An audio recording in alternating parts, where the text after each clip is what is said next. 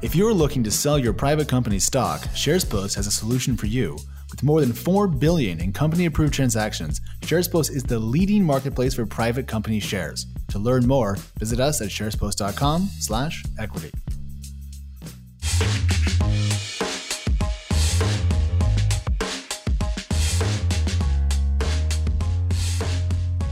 Hello, and welcome back to Equity, TechCrunch's venture capital-focused podcast. I'm TechCrunch reporter Kate Clark, and I'm joined this week by my co-host, editor-in-chief of Crunchbase News, Alex Wilhelm. How's it going, Alex? That was four people. No, that was just Henry, our executive producer. So it's actually one person getting 4 times excited about that. I'll take it. I'm good. We are back at Disrupt. First time in Moscone North, I think. Second time in Moscone, first time in Moscone North, yeah, which doesn't really matter to probably a lot of people listening who are like, what is Moscone?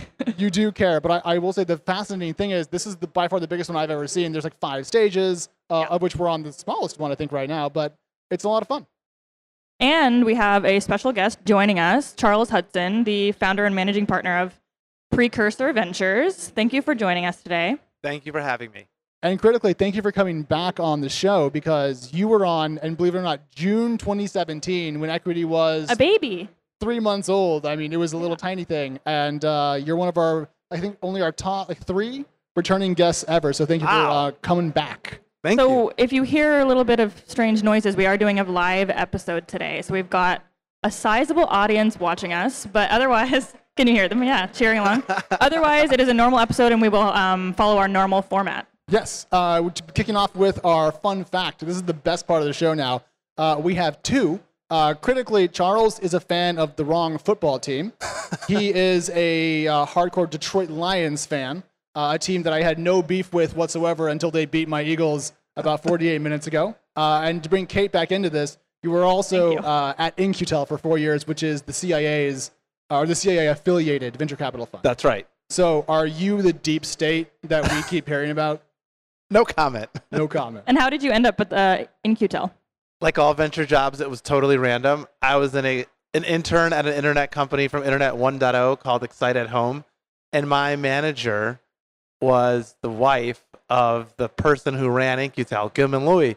And I was all set to move to New York and do the sort of post-college finance thing. And she pulled me aside and said, you should really go interview with my husband. He has this crazy VC firm underwritten by the CIA. I think you'll like it. And that's how it happened. So that's how you got your start in venture. That's literally how I got That is unusual. That's definitely a first. And you were there for 4 years. Why did you leave back in the day? I went back to business school, and it was really a position that was designed to be one of those kind of first jobs out of school. And we were kind of making it up on the fly. We didn't have a lot of junior people at In-Q-Tel. And around 2003, I got to the point where I felt like I'd sort of gone as far as I could go based on what I knew. So for business school, Stanford or Harvard? Stanford. There are other business schools as well. And you were just saying a minute ago before we started taping that you're actually teaching a course now at Stanford. What is the course? I'm teaching a course called Entrepreneurship from Diverse Perspectives with Fern Mandelbaum. And I actually had my first class where I was the lead instructor earlier this week, and it was terrifying. I hate that sort of thing. Sounds terrifying. All right, well, let's dig in. Actually, we're going to kick off, embarrassingly enough, with a little thing about you because Precursor Ventures, your last fund 2 was $31 million, and you're putting together what I think is called an opportunity fund of about 10, give or take. I know you can't comment on that because it's still closing. I was curious about the size of it because you're going after a not an SPV, but an opportunity fund that is modest in size, and I'm curious what was the strategy behind that because usually these funds are larger than that we see out in the market. Yeah, so what happened is when we started Precursor, the goal was to do pre-seed investing, write small checks early. The number one question we got from limited partners was, well, what are you going to do when you have a really successful company that grows and you have pro rata? Our first one was $15 million. A little $15 million fund is not set up to do those large pro rata. So historically, we had done SPVs to handle that excess pro rata. So we've done $3.5 million worth of SPVs across 16 different companies. And when we raised Fund 2, we had a really different base of limited partners. So our Fund 1 limited partner base was a lot of family offices and VCs at other VC funds who were really comfortable if I gave them an SPV memo. They could look at the company and make an independent decision. In Fund 2, we had a lot of institutions that don't do direct investing. So I would go to them and say, hey, we have this really amazing company. They're raising a Series B. They would say, that's fantastic. We have no idea how to underwrite that. But if you had a dedicated fund, we trust your judgment enough on the follow-ons that we would support you with that. And since it's our first time, I said we should try to size this based on the known opportunities in the fund. And, we picked a fund size that I think broadly reflects what we can put to work. Please. And so you doubled the size of your debut with your second fund. Do you have plans to double again with your third? There is a very hard dollar cap, I believe, on our pre-seed strategy. It's somewhere around $50 million. Okay, so you probably will not exceed $50 million with any I have fund. no plans to exceed $50 million whenever we raise our next fund. But what about when pre-seed deals are $5 million? This is my greatest fear, Kate, which is I lived through this cycle at Seed. I tease people all the time when I was at Uncork. When I first started in 2011, a big seed round was $1 million. And if you're Times have changed. Oh, yeah. And I've seen $4+ million pre-launch seed rounds in my inbox this week from very credible founders. This week. That's insane. So I take it then, looking at the broader seed market as a whole, things are still very, very hot, very active. We did a thing at Demo Day with YC, and the activity was, insane. Like, everyone was there, super packed, tons of people, and that's... Right, and the valuations, so Charles and I had a panel today, we talked about how to raise VC, and I remember you said valuations are typically 5 post, 10 to 12 post, 5 pre? Or what So for us, for our pre-seed companies, typical median is probably 5 pre, call it. For our seed rounds, though, it's probably closer to 12 pre is the median. Right. And if you'd asked me 2 years ago, I would have said comfortably 10 post. And at YC, we're laughing at YC because we see companies with like $25 million valuations, $30 million valuations. It's wild. Yeah, well, the old days of not raising a lot of money off of like 2 dudes in a slideshow are behind us, and we are now in this brave new world of 2019 in which things are all more expensive kind of across the globe, and especially here in startup land. Yeah. We did not talk about the Lockheed Martin venture fund, though. I think we should bring that up as a point. Well, yeah, we were going to just chat a little bit about Disrupt. We're all here at TechCrunch Disrupt, which is our annual conference, 3 days long in San Francisco, where we bring together sort of top VCs, top founders, just people that matter in tech. We've actually had quite a lot of celebrities this year. Yeah, why is that? Yeah, so we had Will Smith, Ashton Kutcher is going to be here. Maisie Williams. Maisie Williams was here. Joseph Gordon-Levitt was here yesterday. Yep. So I don't know why we had so many, but they're just, or maybe celebrities are increasingly active in tech. I don't know. After the show, will you tell me who Jordan something Levitt is? Joseph Gordon-Levitt. Okay, we talked about Joseph Gordon-Levitt on Equity once before, and you did this, and you said you didn't know, and I got I've already forgotten. All right. 10 Things I Hate About You. Still haven't seen it. 500 Days of Summer. Nope. All right. So apparently pop culture is your sports, but for me. You know who Joseph Gordon-Levitt is. Okay. Well, he's normal. He's a wonderful actor, and he just signed up to do a show on Apple TV or whatever, Apple Plus. Oh, I'm sure 7 people will watch that. Anyway, the Lockheed Martin thing, we had a woman from Lockheed Martin speaking, and she said they have a $200 million venture fund, which I did not know that. Did you know that?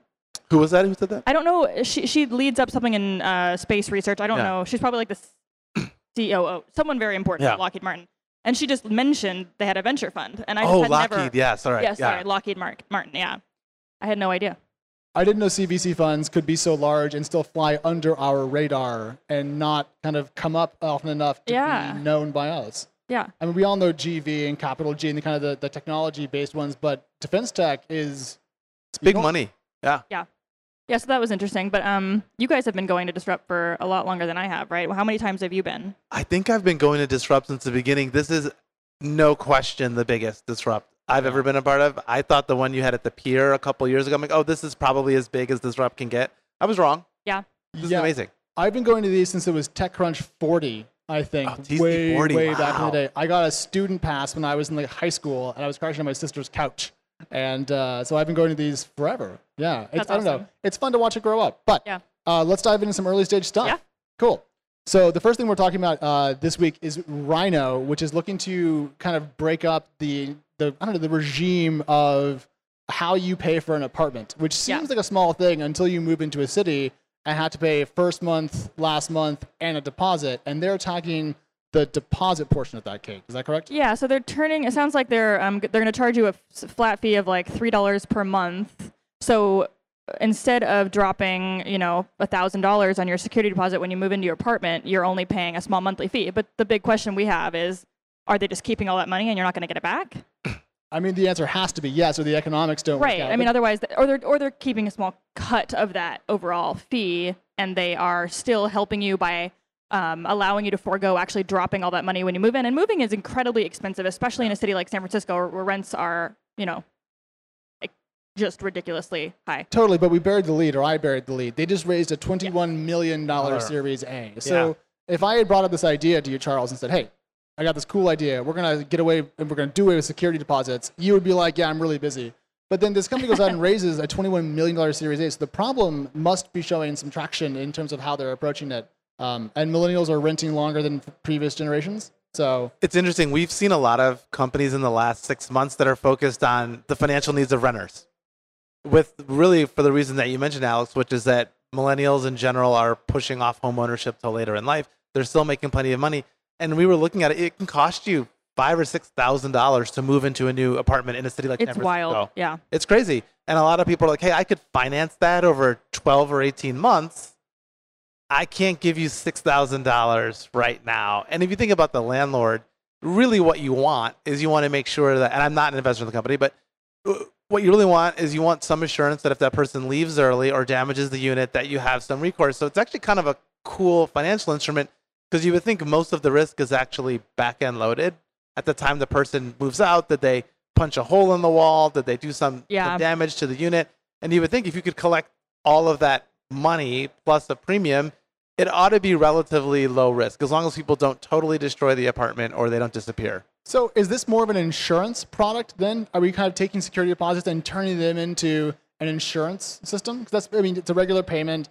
That's way less than the possible cost if you do destroy the place, distribute it across a large base. It feels like insurance to me. That's what they didn't pitch me, so I don't know all the ins and outs of the business. But like my sense is that what they're really doing is, hey, you have this one really large one-time payment.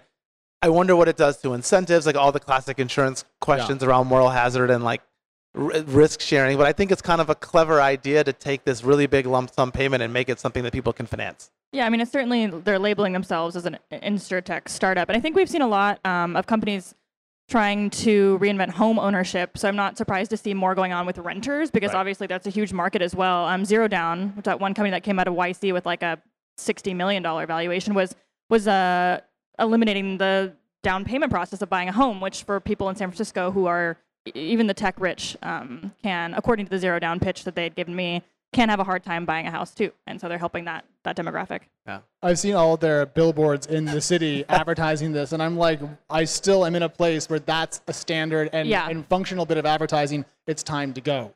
And SF, I think Bay Area is the only place that Zero Down is doing anything like that is their sole market right now. So they're really doubling down probably with those billboards I mean, not to be kind of unkind, but I'm curious what their recession risk is. If the market falls apart, does that dry up demand for their service relatively sharply and quickly? I think the risk for a lot of these models is we don't know what the underwriting criteria look like in moments of stress.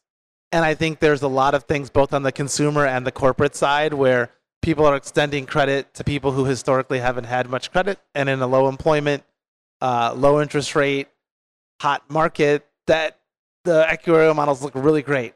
Who knows what happens when things snap back? Well, think about this. Right now, we're at a very high point. Stock market is still relatively highly valued. Tons of venture dollars around. Interest rates are going back down, and we're seeing this build. But recall, like back when Lending Club was kind of blowing up, we were in a very different economic climate. People were trying to get rid of debt. And so I think that the financial tooling that we build is pretty much predicated on the current market fundamentals. Right. And Lending Club has not done great in the current economy. Mm-hmm.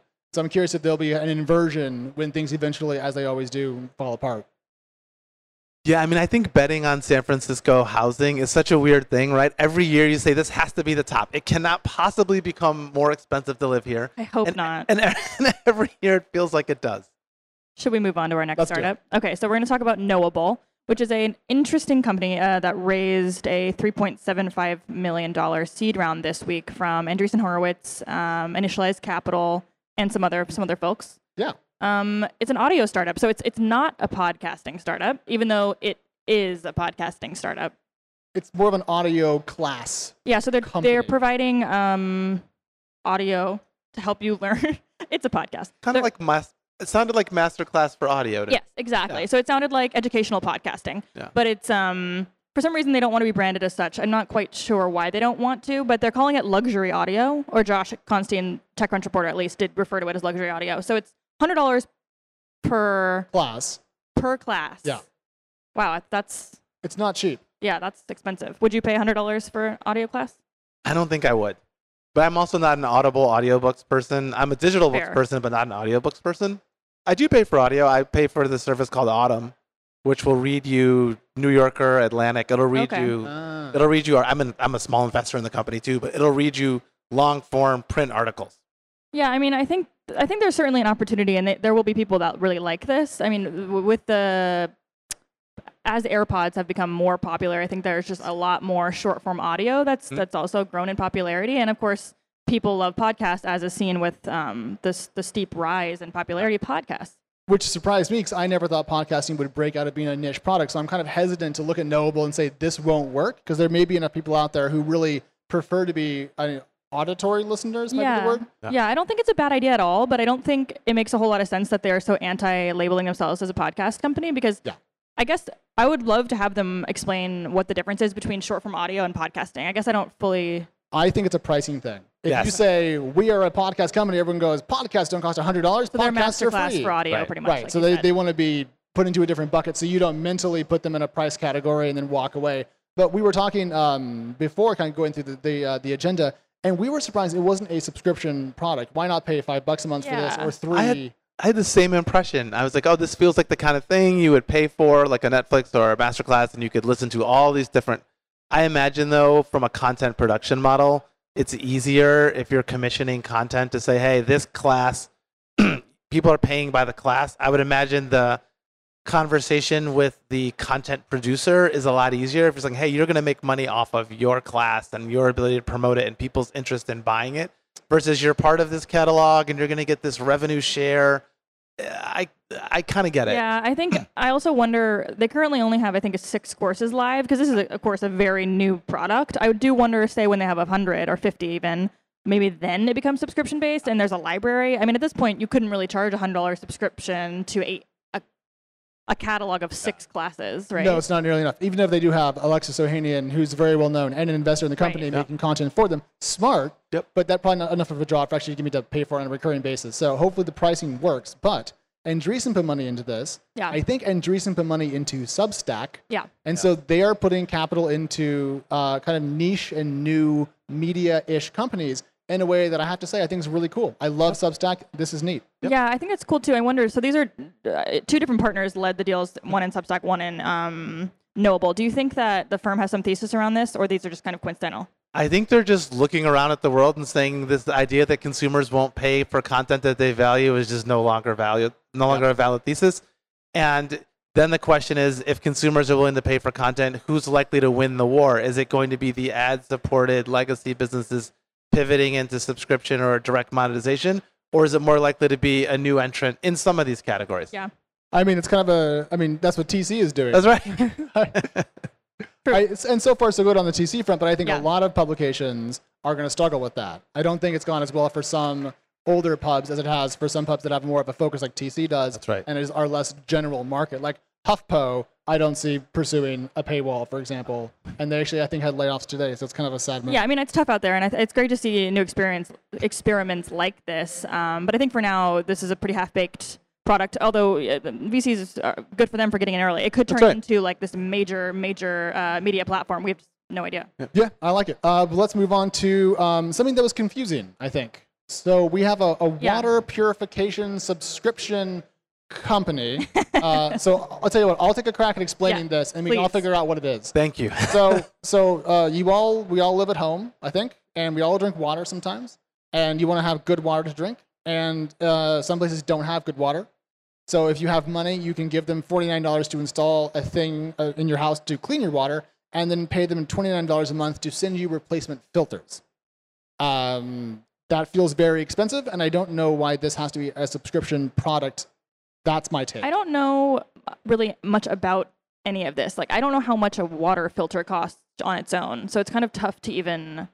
Like a Brita kind of put in your... Or a Stoma, or like any of these water filters. I was just like, isn't this a solved problem? You get a pitcher with a filter and you put water in it. And then eventually you get a new one when you scratch that one. Do you even need multiple per month? Or do they just send you one per month? See, there's many. I have many questions. They raised $1 million. So. They raised $1 million, and I think from Mission Gate and Columbus Holdings. And maybe, again, this is one of those things that we can't quite see the full picture of, but this also feels a bit to me like the edge or the end of D2C. Like we've now D2C'd everything, and now we are down to water filters. My favorite thing about the script for this is it says, this company uses the reverse osmosis method. Are we supposed to know what that means? Yeah, it's because it's no. If you're a water nerd, yeah. In defense of who wrote that down, and we're not going to name names, but it was Chris Gates. It's how a lot of, I think, camp filters work. You push water through a set of filters, and then the stuff gets stuck and the water goes through. I used to do a lot of camping, so that's how I know that. But it's a relatively standard process. All right, showing off a little bit. That's not showing off. That's admitting that I used to be stuck in the woods for weeks on end. Shall we talk about YC for a second? Yeah. All right. So one thing that we think was interesting about the market as a whole is that some early bets are now old enough to be nigh fully mature. And one thing that we keep track of here in Silicon Valley more than we probably should is Y Combinator, because it's fascinating and fast-moving and sets a lot of precedent. There's a new kind of leader on the YC winners board, for lack of a better term, and it's Stripe, which is now worth, I believe, Kate, $35 billion? $35 billion as of what, a couple weeks ago. They raised a big round, yeah. $250 million. They're now ahead of Airbnb, which is worth 30.5. But of course, they're going to eventually do a direct listing, which we'll talk about. But I was surprised to see Stripe and Airbnb. I didn't know they were going to be the leading two from the YC universe. Who did you think would be the leading? I don't know. I don't think I had a company in mind. That wouldn't have been my first thought. Like, oh yeah, YC. Of course, Stripe is leading. Yeah. But I guess it's a testament to their success. I mean, they built a platform, for lack of a better term, that brings this ability to everyone else, like Twilio. Yeah. But they're just still private, and I wish they would go public so I can see their numbers. I'm tired of waiting. What was crazy, they had that pie chart at the bottom. Yeah. 50% of that list is B2B companies. Yeah. Yep. Yeah, I mean, we talk a lot on this show about how YC is becoming a SaaS incubator of sorts, and it's interesting to see the data actually show that. Another interesting piece of data from that list that YC dropped yesterday, I think, 71% of those companies are based in the Bay Area, 63% are based in SF. Yeah. Of the top 101 most valuable, right? Yes, I believe. So or I don't know, actually. I think of the top 101 companies, Right. 63, Okay. so just under 2/3 are based. But I mean, in do you SF. think that number varies greatly if you look at the entire population of graduates? Well, if we knew the difference in numbers, we could talk about the difference in graduation rates and the ability to generate wealth. But I'm going back in time in my brain, and I think Michael Seibel said it was roughly about that for the entire company. Yeah. But I mean, it just goes to show that I guess I'm not surprised by it. Do you encourage your companies to set up camp in SF? So it's really interesting. We have companies in 4 countries and I think 19 or 20 states. Oh, wow. We have some people who are not in the Bay Area, and it's a cost advantage. Every time they come to San Francisco for a week, they go, I got a month's worth of work done in a week. Yeah. I met so many people. I learned so many things. I went and met somebody on Monday, and on Wednesday, they introduced me to their friend who could solve this problem. And then on Wednesday, that person introduced me to someone. On Friday, when can I come back?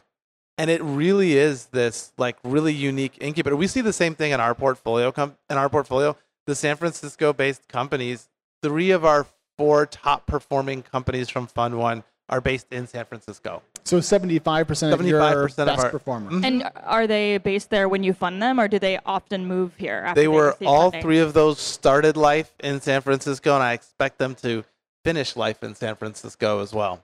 I mean, we talk a lot about Utah and other startup scenes that are doing well. And to be clear, a lot of places in the US and internationally have achieved critical mass. Yeah. But I mean, there's still criticaler mass. I mean, we're sitting here in the middle of San Francisco, literally in Soma right now. So We have the most volatility in our San Francisco portfolio, though, and I think it's because of the cost of operating here is this crucible. And if you can't recruit and you can't grow, the cost of operating here will eat you alive and you won't live for very long. Yeah. You can do those things. You have almost a limitless talent pool. And so for the very best companies, it's probably the best place to be because you can afford it. but if you're a middle tier company, then following your argument, you will struggle more here than you might have in, say, Columbus. Yeah, Absolutely. there's just conflicting narratives right now because I think more and more people are saying, leave San Francisco, it's too expensive. You can set up your company anywhere. You can be remote. You don't need a headquarters, whatever it is. And then yet you see these data points of like, oh, well, actually, most of the top performing companies are based here. Yeah. And this whole base tier thing is getting complicated. Does that mean where management is? Does that Right. mean where 50.01% of the employees are? I mean, I think it was interesting. Stripe's latest sort of field office was remote. Yeah. And so, like, at what point should Stripe not be considered a San Francisco company based on employee headcount? I don't think we have a vocabulary to talk about San Francisco headquartered companies where many of the employees are not here. I think this also goes back to GitLab, which I believe is fully distributed as a company. And so they wouldn't have an HQ location. They're just kind of like dissolved among the planet. Yeah, there were 4 companies on the YC Top 101 list that were fully remote. Wow. Don't ask me what they are because I forgot. Which were they, Kate? But we do have some at the bottom here we want to talk about that had reached this kind of mythical top 100 list very, very quickly. Which companies were those? The ones that reached the list really quickly. Sorry, I didn't. Yeah, the ones that are growing fast that are new to the list. Yeah, so Zero Down, which we mentioned already. Yep. Grin, which is the scooter company, Latin American scooter company. Brex, which we all know. We don't need to dive in there. And then Atrium, which is the Justin Kahn founded legal startup. Oh, right. When did that launch? So actually, that one surprised me too. But apparently, it was a 2018. Really? Yeah, 18 months. Isn't that insane? Yeah. What's it worth now? I don't know. A lot. But I mean, more than $1 billion. I don't know. Jeez. Yeah, I mean, it's worth something. Yeah. All right. Well, good for them. And I do love where we are in the market right now. Things go so fast. There's no waiting around for results. It's just capital in, and then you really hope it grows fast. It makes our job very not boring. I don't know how it makes you feel, but terrified. Also, probably it's hard to keep up. Overpaid. It's really hard to keep up. Hey everyone, don't forget, this episode is brought to you by SharesPost. Okay, we're going to talk about something that we've been riffing on off and on for a little bit, especially around the time that Slack didn't go public per se, but started to trade publicly, which is direct listings. And we now know, unsurprisingly to some degree, that Airbnb is going to pursue a direct listing. So first of all, Charles, impressions about that? Like, do you think it's the smart move? Like, what do you feel about that idea?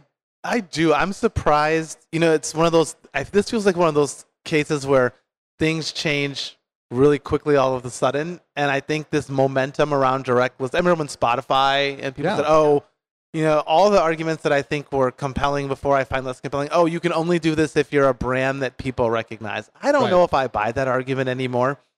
And I'm surprised. It seems to have awoken a set of my peers in venture who have lots of IPOs and deal with this problem on a regular basis to become really agitated and motivated about this sort of IPO pop phenomenon. And finance, I think, is usually a very conservative industry. Very. And I think there's just been this awakening both on the side of like investors and on founders that like the old way of doing this doesn't serve companies very well. Did you go to the conference this week that Bill Gurley and friends? I did not go, but I followed it on Twitter, and I had some friends who went, and there was a lot of energy and enthusiasm in that room from what I heard.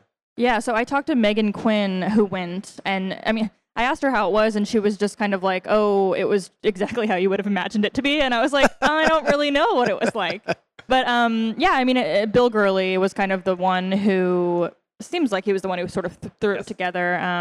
Had a lot of people there, and it seemed like it's interesting to see how much this conversation has developed so quickly this last few months, because when Spotify did this, it certainly was not, the conversations were not like this, and there were not, VCs preaching about how this is the future. It seems like this has been the summer of direct listings and sort of preaching about the possibility and impact that they can have. So here's my thought about the narrative that was being built, because there were a number of IPOs this year that priced maybe even higher than we expected them to, and then saw an immediately strong return, which prompted cries of money left on the table. We've also seen the other side of that with Smile Direct Club and Peloton, which priced very, very aggressively, you might say, generating a lot of capital in for their business, and then saw their share prices decline. So the other side of this. It's almost as if the direct listing furor is more an argument against overly conservative pricing, as opposed to saying that the IPO mechanic itself is broken, more that the implementation thereof is bad, and therefore it's the banker's fault, which I will never say no to. But to me, it might be the wrong solution, perhaps. I just try to take myself back. I remember when Google did their IPO, everyone's like, oh, the old IPO process is broken. We're ushering in a whole, and it didn't. Have you ever heard about another reverse Dutch auction since Google's? No, I had to learn that for Google, and I've never forgotten it.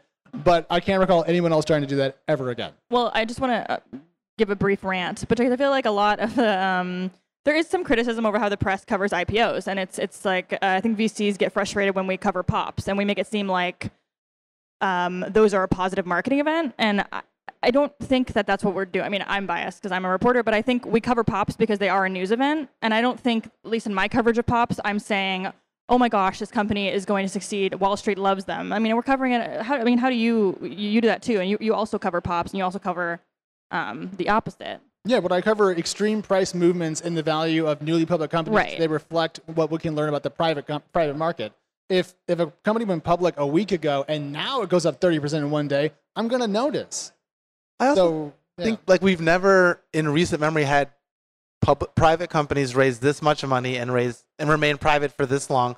So it's not surprising to me that we're getting to a period where there's wildly divergent views on these companies between private market investors who by and large can only invest in tech companies. They have like a very narrow sliver. So it's easy to see how if you can only sort of eat steak, like you're going to overpay a little bit versus the market, which can sell tech and buy industrials or sell tech and buy financials. And so I hope this is like a good process that kind of starts to rationalize the difference between the way public market investors think about this stuff and the way that private market investors do. I want to go back to, I forget which guest it was, but I said, you can't raise capital in direct listing. Some companies aren't a good fit for that because they actually need the money. And they said, well, you just raise $100 million in a private round, then do a direct listing and decouple the mechanic. I just want to say that we talk a lot in general about things changing in the macro picture. If the macro picture changes and private dollars become harder to find, traditional IPOs will look better in those moments as an actual fundraising mechanism. And, we'll see. But I wouldn't be surprised if we saw that in the next 3 years. So. Yeah, I mean, there's a lot to unpack, and we'll continue talking about this for months to come. I think this is only going to become a larger conversation in tech, Silicon Valley at large. Yeah. But before we go, we can't do equity this summer / early fall without talking about the glorious We company because they keep doing things and we can't dodge them. So this week's We story, Kate, what's going on? So everyone knows Adam Neumann stepped down about 2 weeks ago now, and a lot of shit's been happening. But the latest is that WeWork is trying to sell off at least 5 of its acquisitions. So these are startups the company had acquired not too long ago, some of these. Yeah. No, so Space IQ, which is going to be let go, was acquired in July of 2019, which was about 48 minutes ago. Team, which is TEEM, it was September 18. Conductor, March 18. And Managed by Q was April of this year. And of course, Meetup was back in November 2017. So if you're one of these companies, what are you thinking right now if you're owned by WeWork? It's unclear to me how thoughtful or organized this disposition process is going to be because if they're going to sell it, they need to find a buyer on the other end. And who is that buyer? What are they going to pay? Is it going to be someone who has any interest whatsoever in continuing with that product? And to me, the other question is what happened to these companies once they got absorbed by WeWork? Presumably, they lost their independent product development roadmaps or service. So I have no idea what any of those companies look like as purchasable assets. Can I touch on that? Because your argument is very, very good if we're assuming that the acquiring company had a plan and had internal operations that worked and could take on a new business and either use it for parts or invest in the product roadmap and build it into its own. But we're talking about WeWork, so maybe they didn't do any of that, and these are still discrete entities with their own stuff, and they can be sold off in bites. I mean, I guess they have to try, right? Like putting them up for sale and selling them are two really different things. It's true. I want to point out though that we joke, but these are people. Yeah. And we don't want we want things to work out for them, of course. Right. We joke about WeWork's mistakes, but to be clear, we're not laughing at what people will go through in this sale, and we don't want to make light of that, especially because there was some news you put out actually. Yeah, I mean, it just sounds like there's going to be massive layoffs at WeWork. So essentially just the news is that earlier reports are true and the company is sort of preparing to announce those, and we'll find out soon who's being impacted by those cuts. Okay, do you know how big of layoffs we're talking about? Well, earlier reports said as many as 5,000 people, which is about 1/3 of WeWork. And we don't know exact numbers yet, but it's going to be large. I mean, they're working with bankers to sort of cut costs following Adam Neumann's sort of crazy management strategy in which, yes, he spent a lot of money and the company was burning cash so fast. So now they're trying to sort of hone in on where can we cut, where can we save money. I mean, they have real cash needs. I mean, in the media, I mean, I just feel bad. I was a skeptic of WeWork in the beginning, and I think I've netted out that WeWork, the product, is an amazing innovation for small companies. WeWork, the company, has issues. I would say it's also an amazing innovation for financial chicanery. Like they did amazing things with money. They managed to keep getting more and more capital in larger chunks as they went along to do more and more crazy things. Yeah. It's an impressive story. It's also a cautionary tale. And like we said before we taped, I mean, this is sort of going to be one of the cautionary tales of Silicon Valley companies. I know WeWork is not a Silicon Valley company, technically New York, but the same of the milieu. ages. Yeah. No, I'm with you on that. But we should stop. Time to go. We're a little bit over time. Thank you for coming on again. Thank you so much. And we'll have you on more often than every 26 months. So we'll probably see you again in about a year. Thank you, Charles. Thanks. You can find us on Twitter at Alex and at Kate Clark Tweets, or you can email us at equitypod@techcrunch.com. And we are now on YouTube. Watch the full episode on the TechCrunch YouTube page. And if you really want to support the show, please rate us and review us on iTunes. And you can also subscribe to our podcast on Spotify and all the other places where you get podcasts. And a big thank you to our producer, Christopher Gates, our executive producer, Henry Pickavet, and we will see you all right here next week.